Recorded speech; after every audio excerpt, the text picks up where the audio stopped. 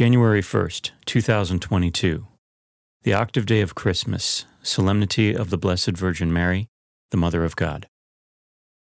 A reading from the book of Numbers. The Lord said to Moses, "Speak to Aaron and his sons and tell them, 'This is how you shall bless the Israelites.' Say to them, 'The Lord bless you and keep you. The Lord let his face shine upon you and be gracious to you. The Lord look upon you kindly and give you peace. So shall they invoke my name upon the Israelites, and I will bless them.'" The word of the Lord.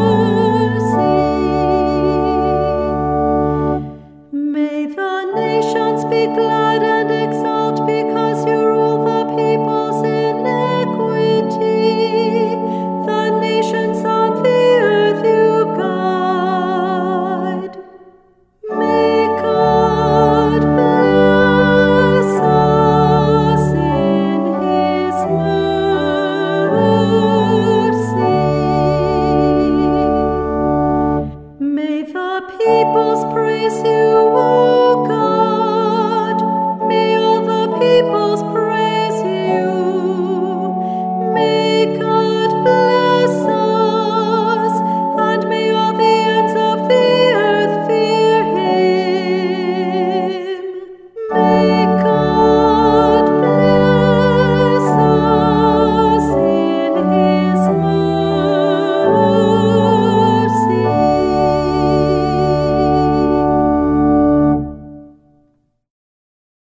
A reading from the letter of St. Paul to the Galatians. Brothers and sisters, when the fullness of time had come, God sent his Son, born of a woman, born under the law, to ransom those under the law, so that we might receive adoption as sons. As proof that you are sons, God sent the Spirit of his Son into our hearts, crying out, "Abba, Father." So you are no longer a slave, but a son, and if a son, then also an heir through God. The word of the Lord.